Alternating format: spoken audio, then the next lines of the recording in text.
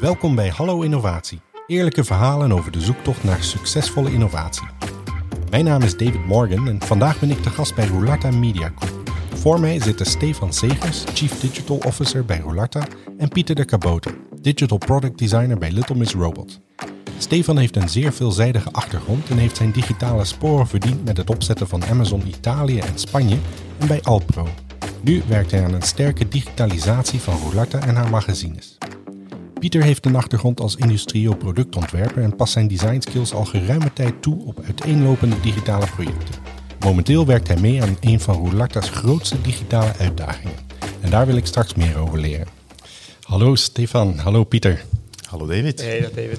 Hey, Stefan, jij bent de Chief Digital Officer bij Roularta. Als ik het goed begrepen heb, is dat een vrij nieuwe rol. Kan je eens toelichten, wat betekent dat? Ja, dat klopt. Dat is een rol die ongeveer een 2-tal jaar gecreëerd is binnen dit bedrijf. En om eerlijk te zijn, toen ze mij die rol voorstelden, wist ik het zelf ook niet zo heel erg goed. Heb ik wat marktonderzoek moeten doen en dan bleek die rol eigenlijk ook niet zo goed gedefinieerd zijn in de markt. Dus ik zal misschien uitleggen wat een Chief Digital Officer doet bij Roularta. Bij Roularta hebben we deze rol 2 jaar geleden gecreëerd om die digitale transformatie beter te begeleiden. Dus iemand die centraal over diverse afdelingen en over diverse merken een aantal beslissingen kan nemen, een aantal dingen vooruit kan duwen om uiteindelijk ervoor te zorgen dat heel Roularta digitaliseert en transformeert. En onze bedoeling is altijd geweest dat die Chief Digital Officer er uiteindelijk voor zorgt dat heel Roularta er beter en moderner van wordt. Alright. En Pieter, jij bent de Digital Product Designer bij Little Miss Robot. Vertel eens, wat is een Digital Product Designer? Ja, klopt. Vroeger uiteraard, of we kennen op zijn minst toch productdesign van de ontwikkeling van stoelen, van meubelen, van grotere producten. Maar sinds een 10-tal jaar bestaat ondertussen ook dus, de digitale producten. En dat gaat van, in sommige gevallen, van websites, maar dat gaat ook naar veel grotere tools, naar hele grote interfaces, waarbij dat uiteraard heel belangrijk is om die zo gebruiksvriendelijk te gaan ontwikkelen. En alles daar rond hoort onder digital product design. Alright.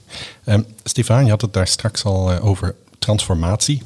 Ik kan me voorstellen, in de industrie waar jullie zijn, daar zijn veel veranderingen aan de gang. Wat zie jij als de grote transformatie die moet gebeuren op het digitale vlak? Ik denk, het digitale is een stukje die transformatie. Dus elke mediagroep zal zich waarschijnlijk diezelfde vraag stellen. Wat is de toekomst? Hoe gaan mensen straks onze content lezen met onze merken? Hoe gaan ze die consumeren? Wij zien al geruime tijd de verschuiving naar dat digitale. Ik denk dat mediabedrijven in 2005...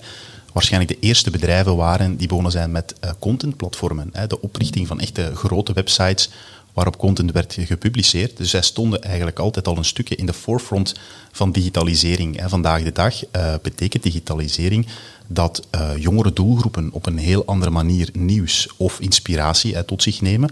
En dat wij heel erg moeten nadenken wat dat voor ons betekent. Een verschuiving van print naar digitaal, de zoektocht naar nieuwe inkomstenmodellen, bereidheid tot betalen, een volledig andere manier om dat merk en die content te vinden. Dus het trekt zichzelf eigenlijk door de volledige organisatie heen. Dus alles moet veranderen, alles moet digitaliseren. En ik ben ervan overtuigd, de disruptie die in de markt zit op een aantal businessmodellen, dat mediabedrijven die typisch 5 tot 10 jaar vroeger meemaken. Ja, als je het hebt over zulke grote en drastische veranderingen, dat gaat ook niet zonder kleerscheuren, kan ik me voorstellen. Wat zijn zo uitdagingen die je bent tegengekomen in jouw tijd hier? Ik denk die uitdagingen zitten in het prachtige DNA van een mediabedrijf. Ik ben zelf onder de indruk, dus Roularta maakt prachtige magazines, maakt ook een aantal kranten en heeft ook een drukkerij.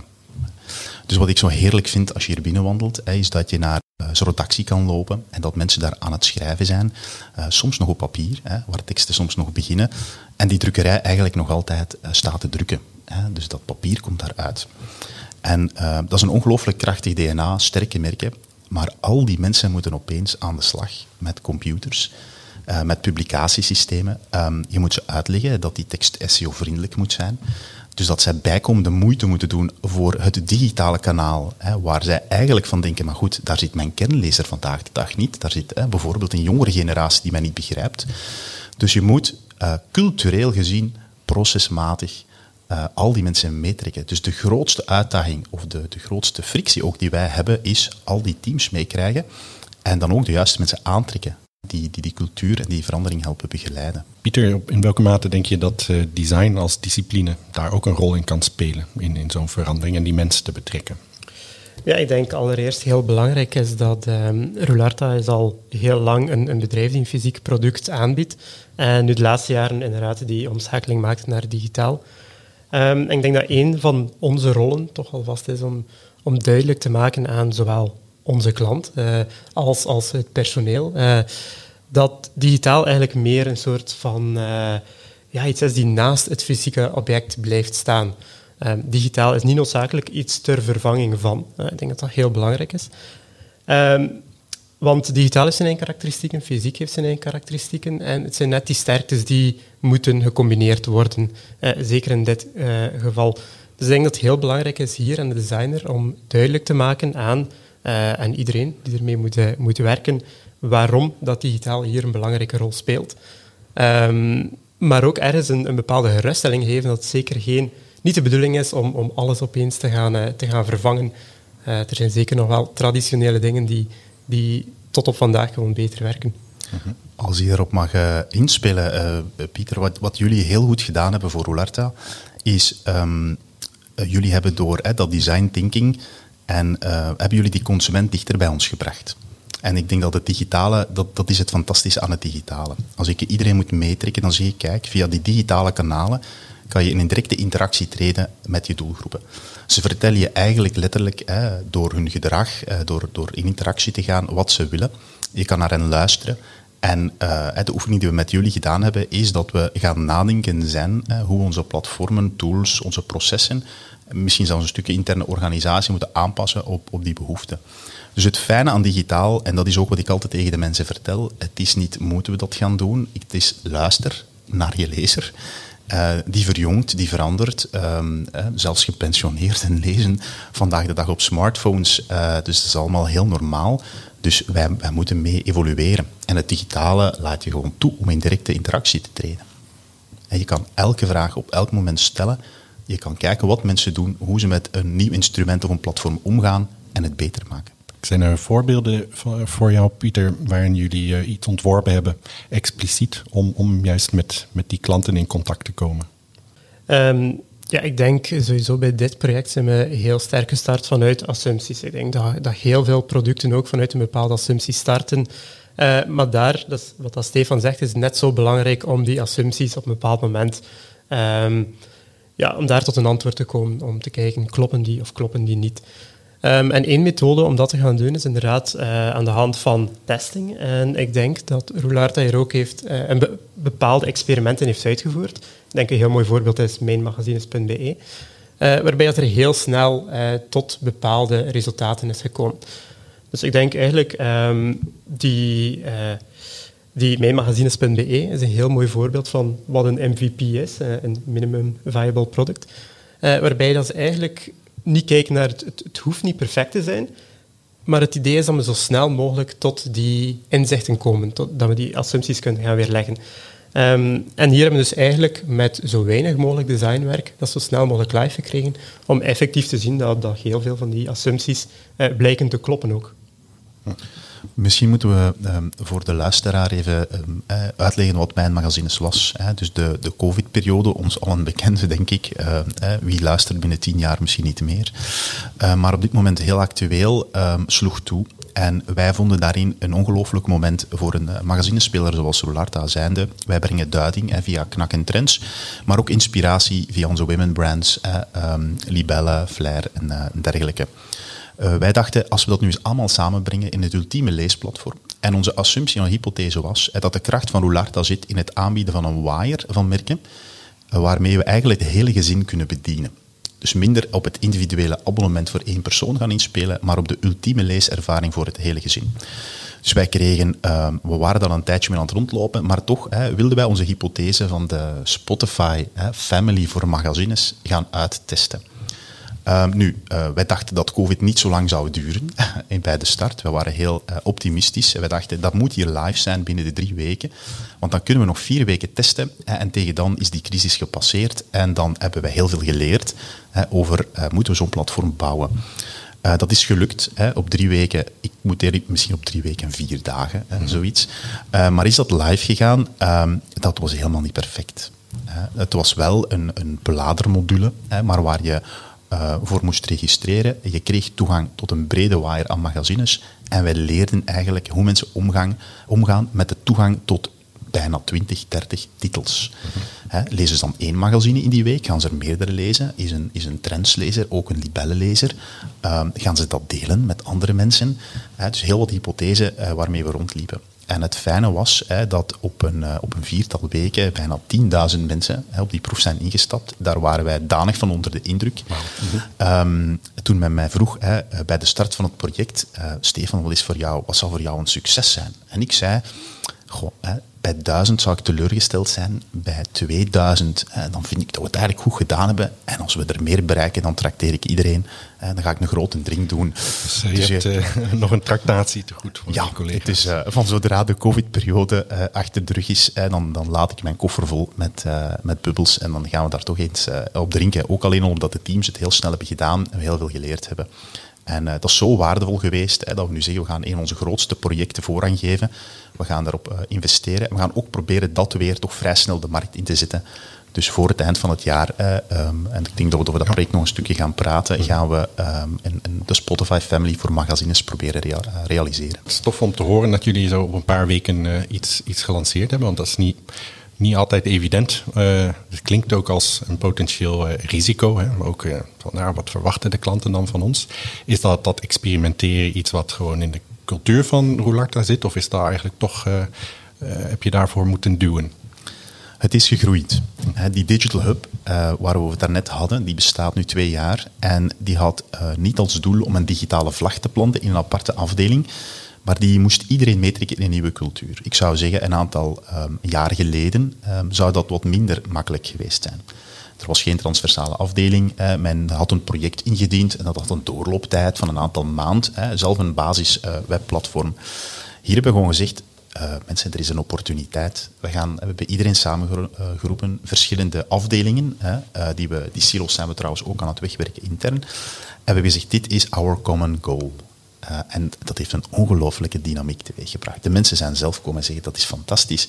Wij werken al zo lang bij Roularta en wij hebben op 3 weken en een half dit neergepoot. En het was ook wel iets heel visueel, dus het was ook heel krachtig als voorbeeld.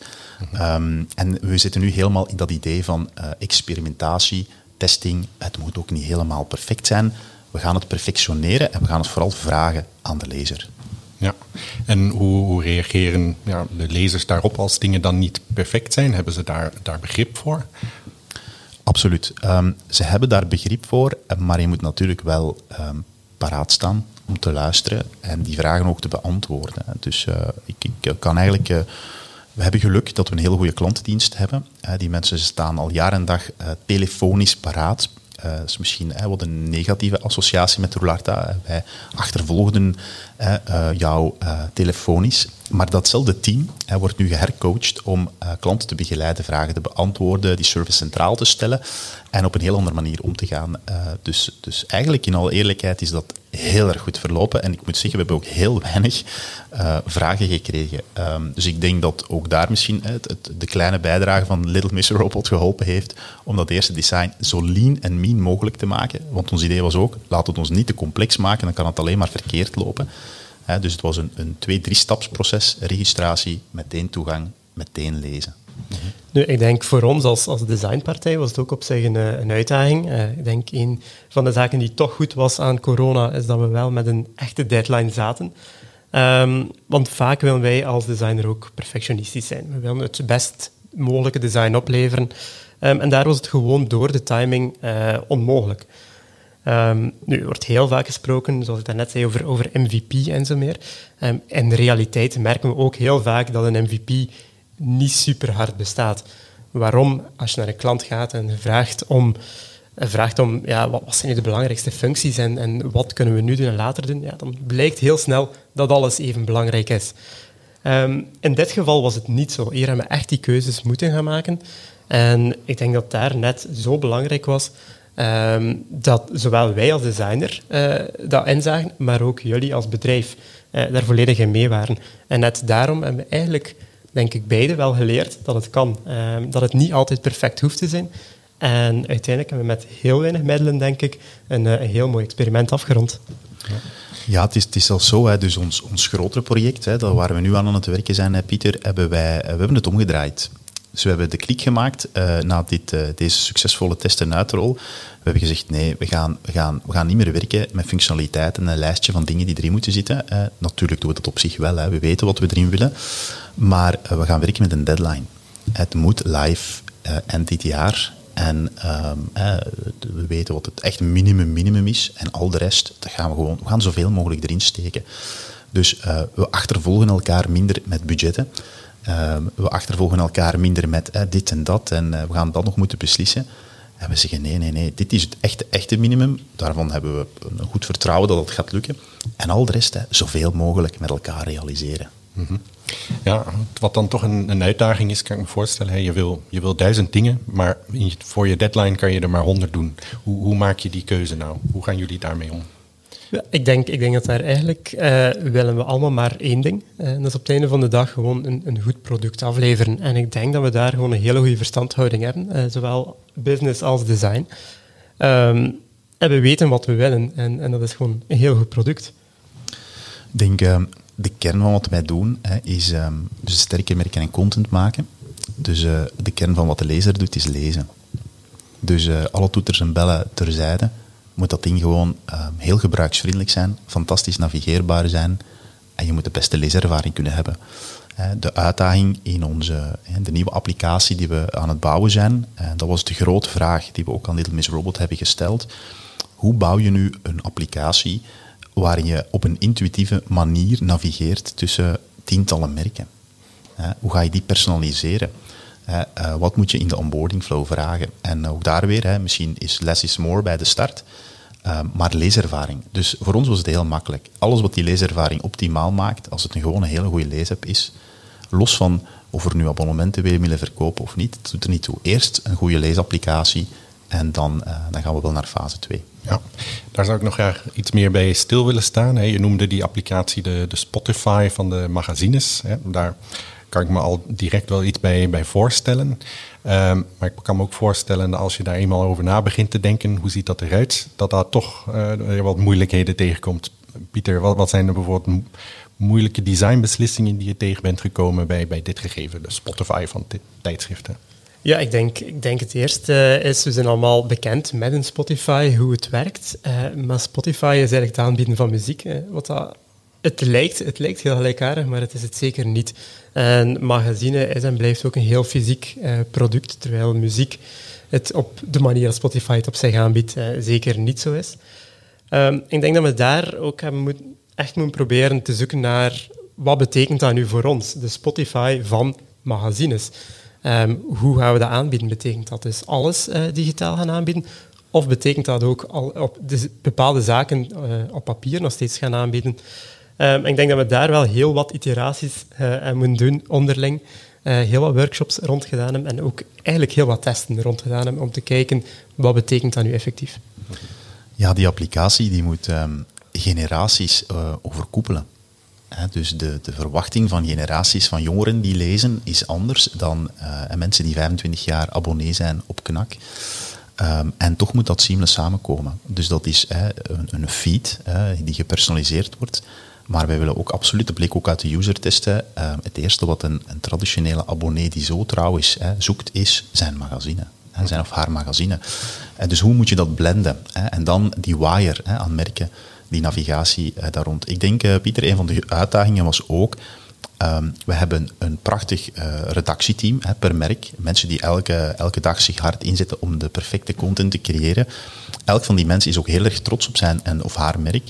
En die hebben allemaal aparte merkidentiteiten en designs. Mm-hmm.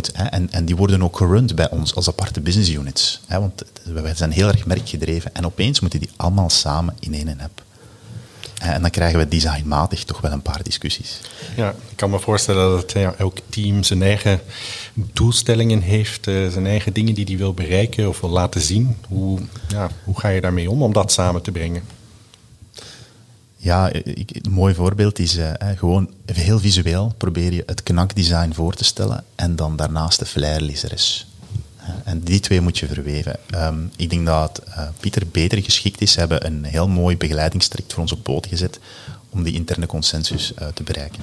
Ja, ik denk een heel belangrijk iets was in het begin om die mensen ook samen te brengen. Ik heb er ook van bepaalde mensen gehoord. Ik hoor wel van die redacties, maar ik heb eigenlijk nog nooit met die mensen gesproken dat ik hier nu zie. Dus voor ons, uiteraard als design studio, leeft dat iets minder, die verschillende redacties. Voor ons blijft dat Roularta, dat is een klant. Dus wij hebben dat nooit zo sterk apart van elkaar gezien, zoals dat jullie waarschijnlijk intern doen. Dus de eerste stap was vooral jullie gaan samenbrengen door... ook al gaat het voornamelijk over Knak, om ook daar al mensen van Flair of Libel bij te gaan betrekken, zodanig dat ook zij zien over wat gaat het hier, wat wil Knak, zijn dat zaken die wij ook willen of zijn het andere dingen? En op die manier hebben we eigenlijk door te praten met die mensen ook tot bepaalde consensussen komen of tot bepaalde verschillen. Maar op die manier wisten we dus wel veel duidelijker waar kunnen we lijnen trekken en waar gaan we iets anders moeten doen. Ja, we zijn door heel wat iteraties gelopen. Hè. De Spotify Family voor magazines kan heel wat zijn. Hè. Je zou kunnen zeggen, we maken enerzijds de beste nieuws-app en aan de andere kant eentje waar de women brands, zoals wij dat noemen, Flair, Libelle, Feeling, Gael, in samenkomen. En dat is de lifestyle-omgeving. Hè. Dat was een optie. En dan dachten we, dat is niet zo fijn. Want binnen gezin heb je net de kracht, hè, dat je en man en vrouw en oma, opa, mama, zus en broer hebt. Dus de kracht is die dingen samenbrengen. Dus wat mijn ervaring is dat Little Miss Robot, en dat hadden we vermoedelijk zelf minder goed gekund, als een heel neutrale partij er wel in geslaagd is om inderdaad heel veel, soms lachen we er een beetje mee, meetings op te zetten. Met heel veel mensen in, waar we in het begin van dachten, oei, dat gaat hier heel veel geld kosten. Maar wij zijn zo tevreden dat wij daar zo in zijn ingestapt. We hebben heel veel mensen samengebracht. Ongelooflijk veel vragen gesteld. Iedereen mocht, ik denk dat we er tienduizenden post-its, tijdens corona waren het er virtuele, dus ook dat is heel goed begeleid, digitaal. 10.000 virtuele post-its met alle, ik heb een bezorgdheid rond dit of rond dat. Of ik hoop dat dit dan wel in die app gaat zitten. Of vergeet dit niet alsjeblieft. En dan heb je de invalshoeken van redactiemensen, marketeers, digitaal en datamensen. Ik weet nog altijd niet hoe ze de 10.000 post-its verwerkt hebben. Maar uiteindelijk zijn wij tot een consensus gekomen en wordt dit ingedragen door iedereen. Dat is ongelooflijk. Dus dat betekent ook, als wij straks de markt in moeten, dat al die marketingteams dit keihard gaan pushen.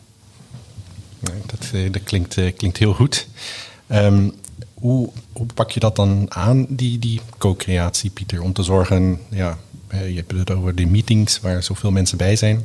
Hoe ziet dat er dan uit? Ja, natuurlijk, de co-creatie is in dit geval een klein beetje anders verlopen door corona.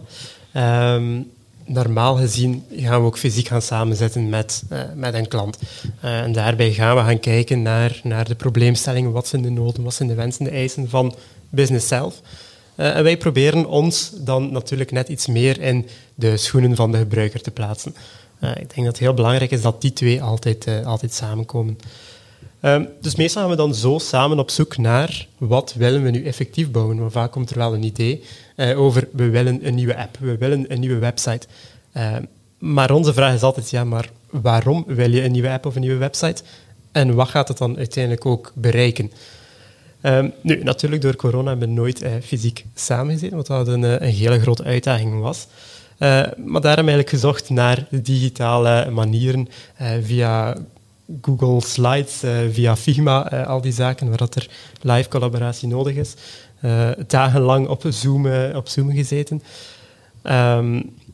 Maar in principe hebben we daar eigenlijk gewoon dezelfde dingen gedaan. Zoals dat Stefan zegt, hebben we daar virtuele post-its gebruikt, waarbij dat iedereen aan bod komt. Ik denk dat dat heel belangrijk is. Wanneer je werkt met post-its en eigenlijk mensen de tijd geeft om hun eigen ideeën, hun eigen mening op te schrijven, krijg je niet die ene luidruchtige persoon in de ruimte met een hele sterke mening.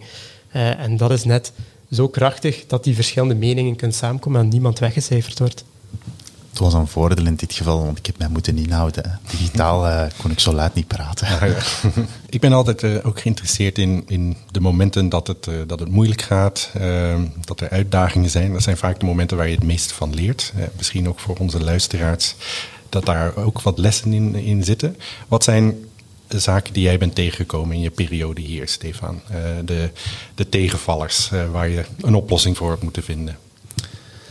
Ja, die tegenvallers liggen een stukje in wat we daarnet ook zeiden. Hè. Dus misschien gewoon de eerste observatie. Roularta heeft een hele mooie basisachtergrond in DNA, maar stond nog zover niet als ik dacht dat ze stonden. Dus dat was eentje. Hè. Je wil dan starten en je hebt dan goede ideeën en dan kijk je rondom je en dan zeg je oei, ik ontbreek hier nog wel een paar skills en mensen. En dan kun je 2 dingen doen. En dat is ook wel heel fijn. Roularta probeert eerst haar interne mensen te begeleiden. Dus er is eigenlijk nog nooit een sociaal drama geweest in Roularta. Vind ik fantastisch. Dus dat DNA van de familie zit daar echt in. Maar toch, we hebben een aantal nieuwe afdelingen, nieuwe mensen moeten recruteren. En dan krijg je natuurlijk wat frictie. Wat komt in een nieuwe digitale mens hier nu eigenlijk doen? Wij doen dat hier al 25 jaar. Zijn ideeën zijn toch wel een beetje versimpeld. En dan inderdaad het binnenbrengen van UX-denken, design thinking. Dus dat heeft toch wel wat frictie teweeggebracht. Opnieuw niet vergeten, mensen doen al 25 jaar hun ding heel erg goed. Wat trouwens ook de waarde van het bedrijf heeft gecreëerd. En toch vragen ze op een bepaald moment om het net iets anders te doen. Dus ik heb eigenlijk debatten gehad met iedereen. Mm-hmm. Ik denk wat ik me ook kan voorstellen dat een uitdaging is de verandering die er geweest is rond privacy, GDPR. Hoe is dat voor jullie geweest om ineens aan al die verplichtingen te moeten voldoen? Het is helaas niet geweest. Het is er nog en het zal er in de komende periode nog blijven. Er is ongelooflijk veel aan het veranderen. Mediabedrijven worden databedrijven. Dat is iets dat we allemaal beseffen. Dat doen we omdat we die lezer beter willen leren kennen en willen die platformen personaliseren. Dat kan je enkel doen als je correcte en op een goede manier data verzamelt. Dus dat moet je vragen. Dat was vroeger niet.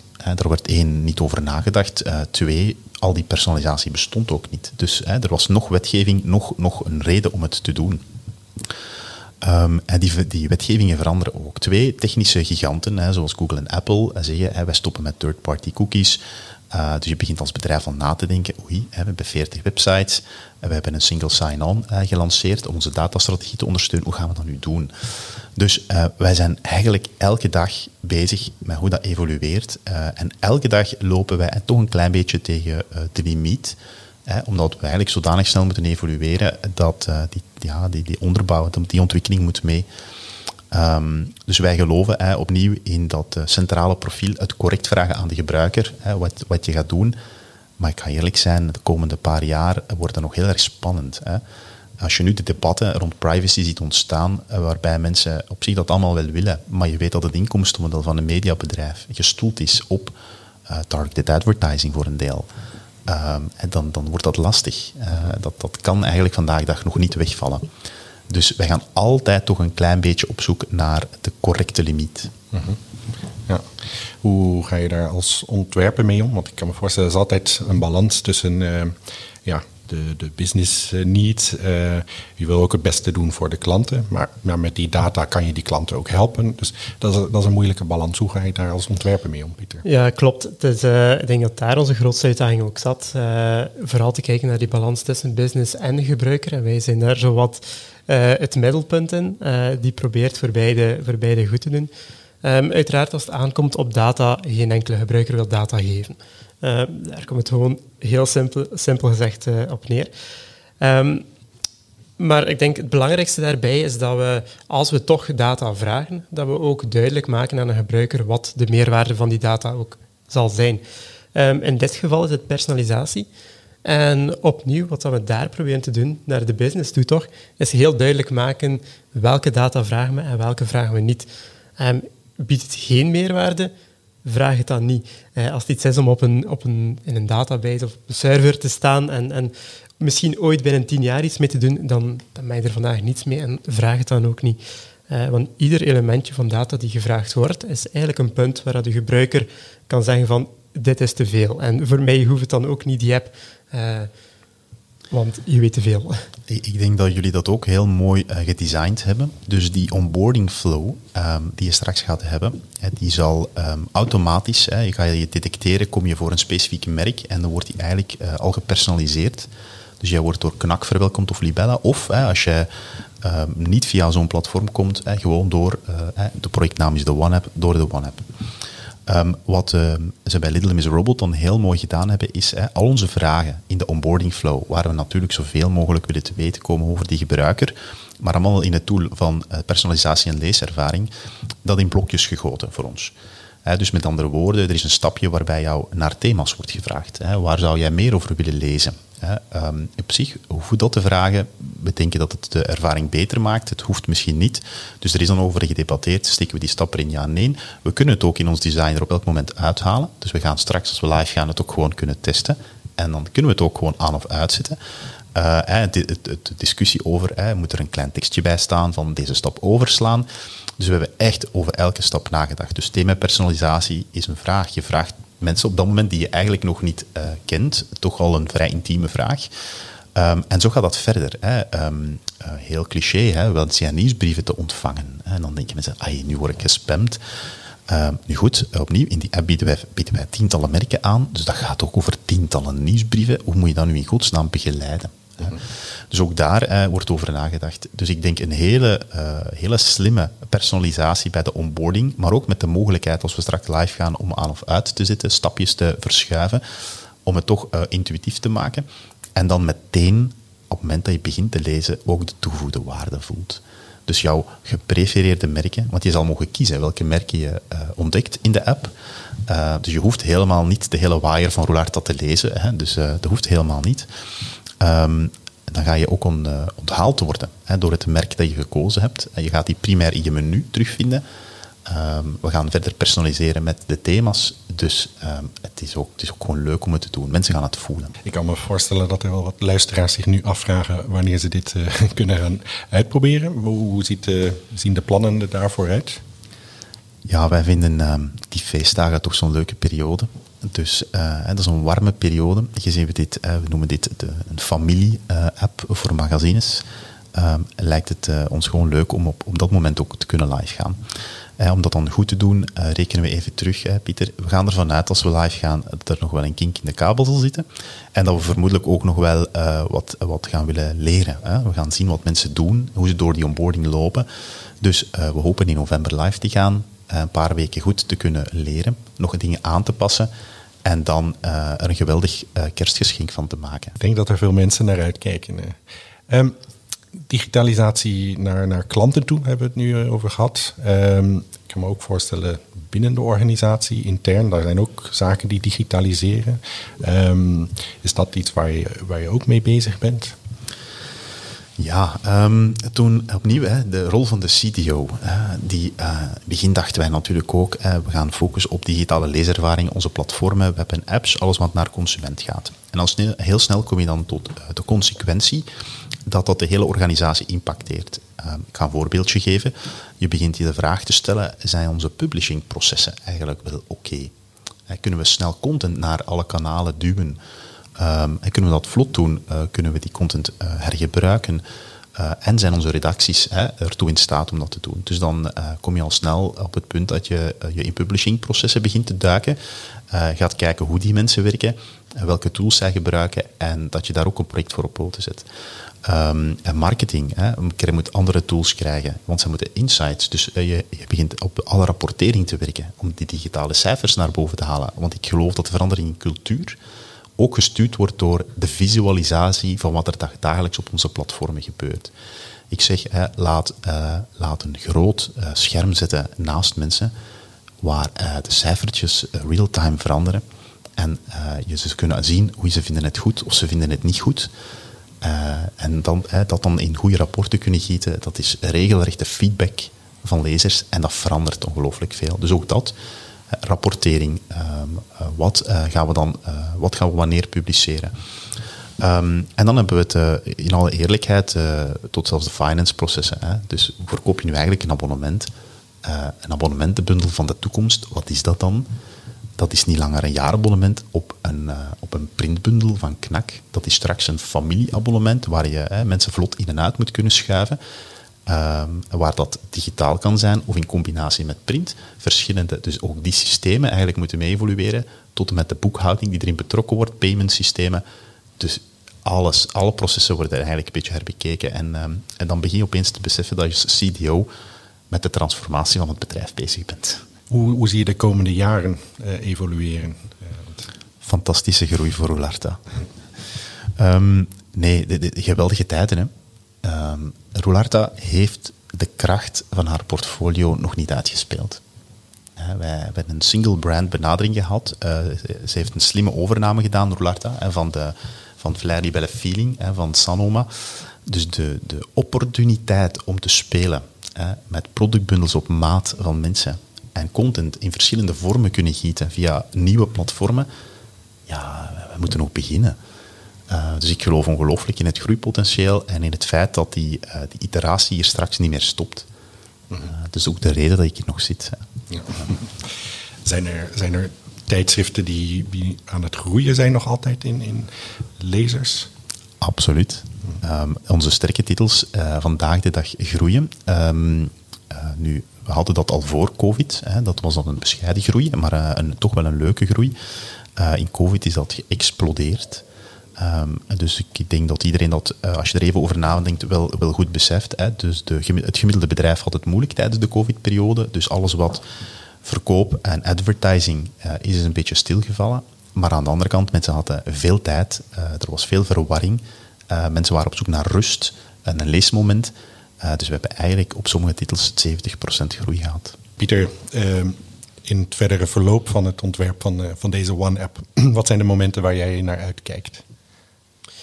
Ja, ik denk het eerste hele grote belangrijke moment wordt de effectieve lancering van de eerste versie. Ik denk het is heel fijn om dat heel snel nu live te gaan zetten en daar niet nog 2 jaar mee te wachten, want een digitaal product is nooit af. Het zijn altijd wel zaken die beter kunnen of een extra feature die daarin moet. Dus het is heel fijn dat daar ergens wel een bepaalde druk op ligt om dat live te krijgen. Ik denk de volgende fase wordt effectief kijken naar hoe wordt het nu ook gebruikt. Voldoet dat volledig aan onze verwachtingen? Of leren we daar toch weer iets nieuws uit om naar een tweede versie mee te nemen?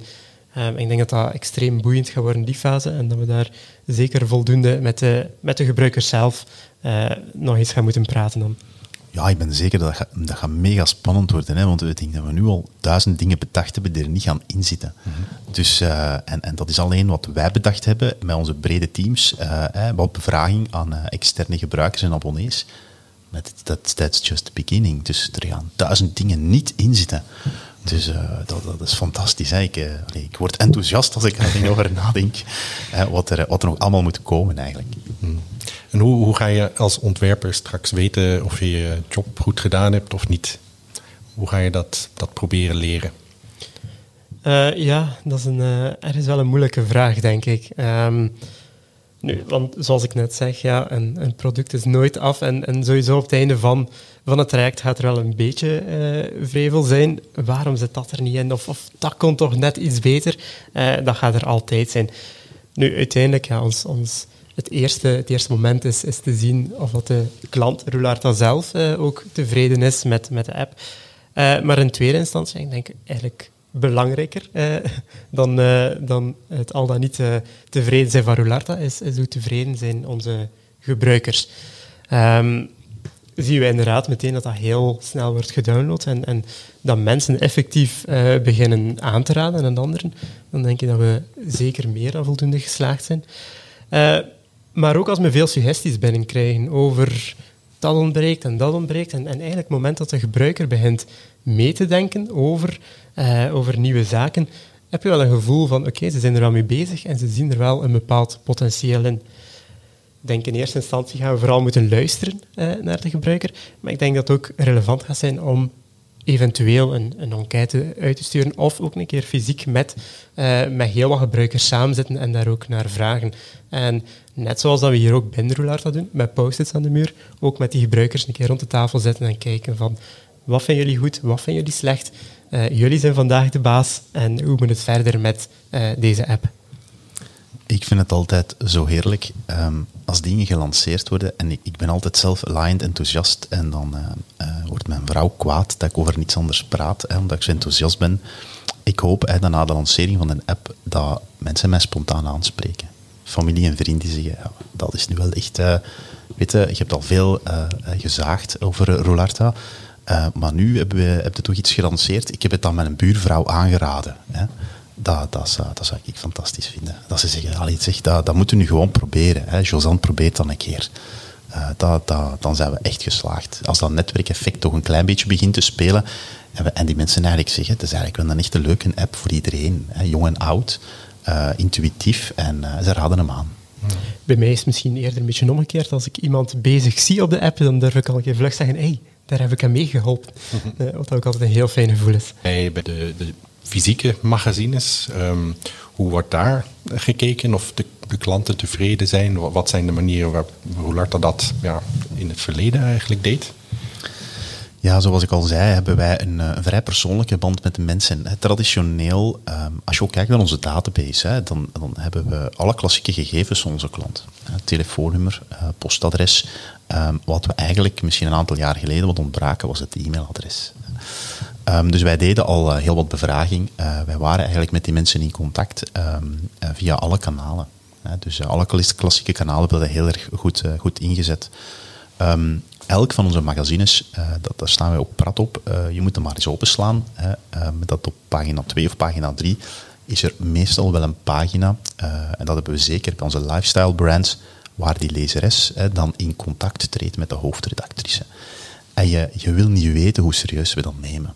Al die vragen die binnenkomen worden ook beantwoord. Wij vinden de core van wat wij doen, is die interactie die ontstaat door dat magazine of naast dat magazine ook te faciliteren. We hebben niet gesproken over het project Libelle Vriendinnen, maar daar hebben we eigenlijk ook wel heel gek een Facebook-kopietje genomen, maar een heel mooi community-platform voor libellen uitgebouwd, waar die lezeressen ook gewoon buiten het magazine digitaal met elkaar in contact kunnen komen, wandelingen met elkaar kunnen organiseren, en waar die conversatie kan eigenlijk worden verder gezet. En je wil niet weten wat je daar allemaal uit leert. Dat is eigenlijk vaak een typisch voorbeeld van iets wat een grote uitdaging is, om een community te bouwen. Er wordt soms wel een Potemkin Village genoemd. Van je bouwt het, maar er komt niemand op af. Hoe is dat bij Libelle Vriendinnen? Dus zijn daar ook de lezers effectief in geïnteresseerd om deel te nemen aan die community? We hebben, als ik moet zeggen, wat is het DNA van het mediabedrijf? Wat is de waarde van een mediabedrijf? Dus ik werd dan CTO 2 jaar geleden. En dan, ik zeg, op een bepaald moment gaan ze mij de vraag stellen. Een of andere slimmerik in een interview gaat mij de vraag stellen, wat is de toekomst van media? En dan moet ik toch wel weten wat een mediabedrijf doet. Want voor ik bij Roularta werd, ik kom niet uit de media. En dan zijn er bij mij samenvattend 2 belangrijke zaken. Dat is merken en mensen die heel goed content kunnen maken. De rest is publicatie en luisteren naar je lezers. Dat merk is zodanig sterk bij Libelle dat die community daar aan vasthangt. Dus op het moment dat wij dat gelanceerd hebben, was ik gewoon aangenaam verrast dat spontaan op beweging komt. De uitdaging is dat Libelle, dat nu gelinkt is aan dat magazine met die community daarachter, dat uit te breiden, dat gevoel van Libelle te verbreden en niet enkel te beperken tot de abonnee van Libelle, want dat gaat dan over een paar 100.000 lezeressen, maar misschien daar een gevoel van te maken voor de vrouw in Vlaanderen. Dat is natuurlijk een uitdaging. Dus kunnen we via die weg niet alleen die bestaande lezeressen bekoren, maar die kennen ons goed, die hebben al een emotionele band die we willen behouden, maar kunnen wij nieuwe vriendinnen maken dankzij dat platform en dat verbreden. Stefan, jullie staan al vrij ver in de digitale transformatie. Voor bedrijven die daar nog wat vroeger in staan, die op het punt staan radicaal te digitaliseren. Wat zijn lessen die je graag zou willen meegeven aan hun? Ik heb een heel eenvoudige les die ik geleerd heb, zowel bij Alpro, bij andere bedrijven waar ik gewerkt heb. En dat heb ik ook toegepast bij Roularta. En dat is, maak het niet te ingewikkeld en zet het op een A4'tje. Waarmee ik bedoel, transformatie die je door alle afdelingen heen moet trekken, moet je gecommuniceerd krijgen. Dus onze digitale strategie, die ongeveer een maand, 2 maanden na de oprichting van Digital Hub op papier kwam. We begonnen te informeren en dan krijg je presentaties van 70 slides. En ik zei, nee. Zet dat nu eens op een A4'tje. 4 bullet points. En als mensen dat kunnen herhalen, binnen 3 maanden, 6 maanden, dan hebben we de neuzen in dezelfde richting. En dat is ons eigenlijk ook gelukt. Dus vandaag de dag, en dat is ook heel erg sterk, hè, want die gedragenheid is ongelooflijk groot. Dus misschien moet ik de 4 punten even geven. Hè. Ik ben er zeer trots op. In al zijn eenvoud zeggen wij, onze merken, het is de eerste pijler, onze merken zijn ongelooflijk. Die zijn fantastisch en alles wat wij doen moet ertoe leiden dat we die merken sterk houden. Dus digitalisering mag nooit tegen merkidentiteit ingaan. Dat zou heel erg spijtig zijn. Het tweede is, data is voor ons heel erg belangrijk. Het klinkt als een evidentie, maar niet de data op zich. We willen daar relaties en emoties mee kweken. Maar zelfs deze pijler heeft ertoe geleid dat onze redactieteams en marketingteams die sites zien een stukje als data factory. Dus op het moment dat een marketingpersoon tegen jou zegt, ja, die site is toch een beetje een data factory, dan denk ik, ja, het is gelukt. De derde pijler was, wij gaan niet meer voor de pageviews. Dat volume aan losse contacten, I don't care. Wij gaan voor dat engagement. Dus wij willen, ons engagement is het Engels voor ons. We gaan ons verloven. We gaan tijd met elkaar spenderen. Kwaliteit is belangrijk. En we zijn volledig gestopt met alle KPI's op los volume. Mm-hmm. En het laatste was personalisatie. Wij moeten beginnen nadenken hoe we alles wat we doen kunnen personaliseren, beter kunnen maken voor de lezer. En die 4 pijlers die blijven overeind staan. En die geven comfort, want de eerste pijler zorgt ervoor dat hele digitale strategie gedragen wordt door het bedrijf. Want natuurlijk zegt een hoofdredacteur ook, maar jij staat mijn merk, je gaat dat niet afbouwen. De OneApp is geen reden om te stoppen met het vertellen over KNAK. Natuurlijk niet. Het is een tool om je KNAK te lezen. Maar KNAK is het merk waarin we geloven en waarin we verder in zullen investeren. Dat zorgt voor de emotionele band, niet de OneApp. Dus dat gaf ook een comfort aan iedereen. En dan begin je data te introduceren. Je benadrukt kwaliteit ook in digitaal. Dus het klinkt evident, maar zet het op een A4'tje en communiceer het breed. Right. En Pieter, je hebt aan talloze digitale trajecten meegewerkt. Welke tip heb jij voor bedrijven die aan een transformatie willen starten? Ik denk dat ik nu tegen mijn eigen business inga. Maar durf te zeggen dat digitalisatie zelden een verplichting is. Ik denk dat het heel belangrijk is om te kijken waarom willen we iets gaan digitaliseren. Dat kan je doen aan de hand van 2 manieren. Enerzijds is het noodzakelijk voor onze gebruiker, maar anderzijds biedt het ook echt een meerwaarde. Het gebeurt heel vaak dat zaken worden gedigitaliseerd die eigenlijk beter werken op papier of beter werken als fysiek product. Ik zelf gebruik ook nog altijd papier en pen om mijn eerste schetsen te maken. Ik vervang ook niet alles. Maar ik denk dat het heel belangrijk is dat een bedrijf daarvan bewust is. Dat ze niet verplicht zijn om zoiets te doen. En dat ze effectief goed kijken van waar kan dat een meerwaarde bieden tegenover wat we vandaag hebben. En ik denk ook op die manier ga je zowel je gebruiker als de mensen binnenin het bedrijf veel makkelijker meekrijgen met die digitalisatie. Alright, super. Dank jullie allebei ontzettend voor dit gesprek. Het is duidelijk aan jullie ogen te zien dat jullie heel fier zijn op waar jullie mee bezig zijn. Ik denk dat dat ook wel te horen zal zijn voor de luisteraars. Dus ontzettend bedankt. En dat is heel erg graag gedaan. Graag gedaan. Heel fijn gesprek en ik nodig iedereen uit om in november onze nieuwe app te gaan downloaden. Een klein beetje reclame op het einde. Alright, dat is super. Als mensen vragen hebben of jou op social media willen bereiken, waar kunnen ze jou vinden? Ze mogen me helemaal spammen. LinkedIn is het makkelijkste. Of gewoon, stuur me een mailtje of een berichtje. stefan.segers@roularta.be. Connecteer op LinkedIn. Of probeer me te vinden op Facebook. Dat zal ongetwijfeld wel lukken. Alright. En Pieter, waar kunnen ze jou online vinden? Kan wij voornamelijk terugvinden op Instagram onder PieterDCB of mailen naar pieter@littlemissrobot.com. Dank jullie wel. Dank je wel. Dit was Hallo Innovatie. Deze podcast wordt voor jou geproduceerd door Designregio Kortrijk, VOCA West-Vlaanderen en LeapForward. Hij werd mede mogelijk gemaakt dankzij het EFRO-project Design Thinking voor Business Model Innovatie. Je kan je abonneren in alle courante podcast-apps of je kan ons vinden op halloinnovatie.be. Vond je deze aflevering interessant? Schrijf dan een review. Zo kunnen anderen ons ook beter vinden.